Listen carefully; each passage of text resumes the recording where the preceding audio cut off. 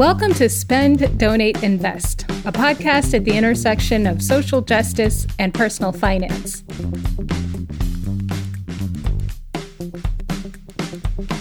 Let's talk about how we can spend, donate, and invest more in line with our values.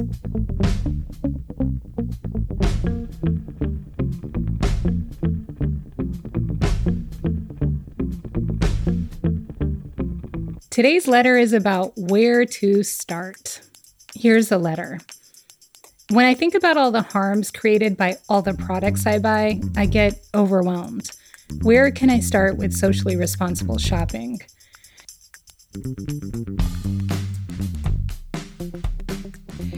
I often feel the same way too, and if there's one change to start with, I would suggest looking for more opportunities to shop locally. This can reduce a few different harms at once. So for one, it can reduce the environmental impact of ordering something online and having it shipped. You're saving on the transportation and packaging. You're also investing in your neighborhood. And often the shopkeepers are family-run businesses that are always being threatened by the big retailers. So you're reducing another harm there as well. If you're in a gentrifying neighborhood, you can pour money into the small businesses that might be struggling to hang on with rising property taxes and rents.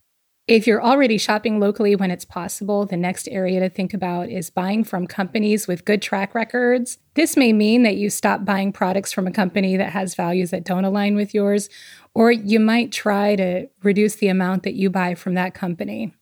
It may also mean that you actively seek out companies that have fair trade practices or a social cause associated with their success metrics. It may also mean that you prioritize shopping with marginalized business owners. I'll give you an example. Rather than buying a culturally appropriated design from that store at the mall, look for vendors within that community that are making and selling their crafts. So that's how I would think about a possible set of stages to try as you dip your toe into socially responsible shopping. Start with shopping locally, then move on to reducing the amount that you shop from crappy companies.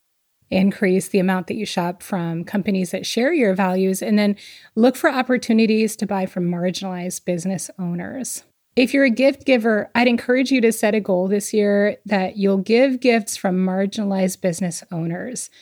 It's a double win. Not only are your dollars going to growing that business, but now you've introduced another potential future consumer to their products.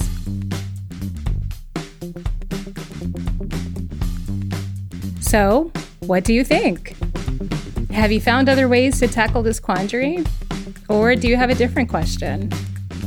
If you ever have a question about how you spend, donate, or invest, or anything else related to doing good with your money, send it in and I'll do the research, ask experts, and share what I find out. Check out the show notes for the email address to send in your questions. If you think there should be more conversations like this, please write a review for this podcast on iTunes. This is the biggest support you can provide this podcast. If you're too busy, please just leave a rating. And of course, please share this episode with anyone who you think might find it interesting.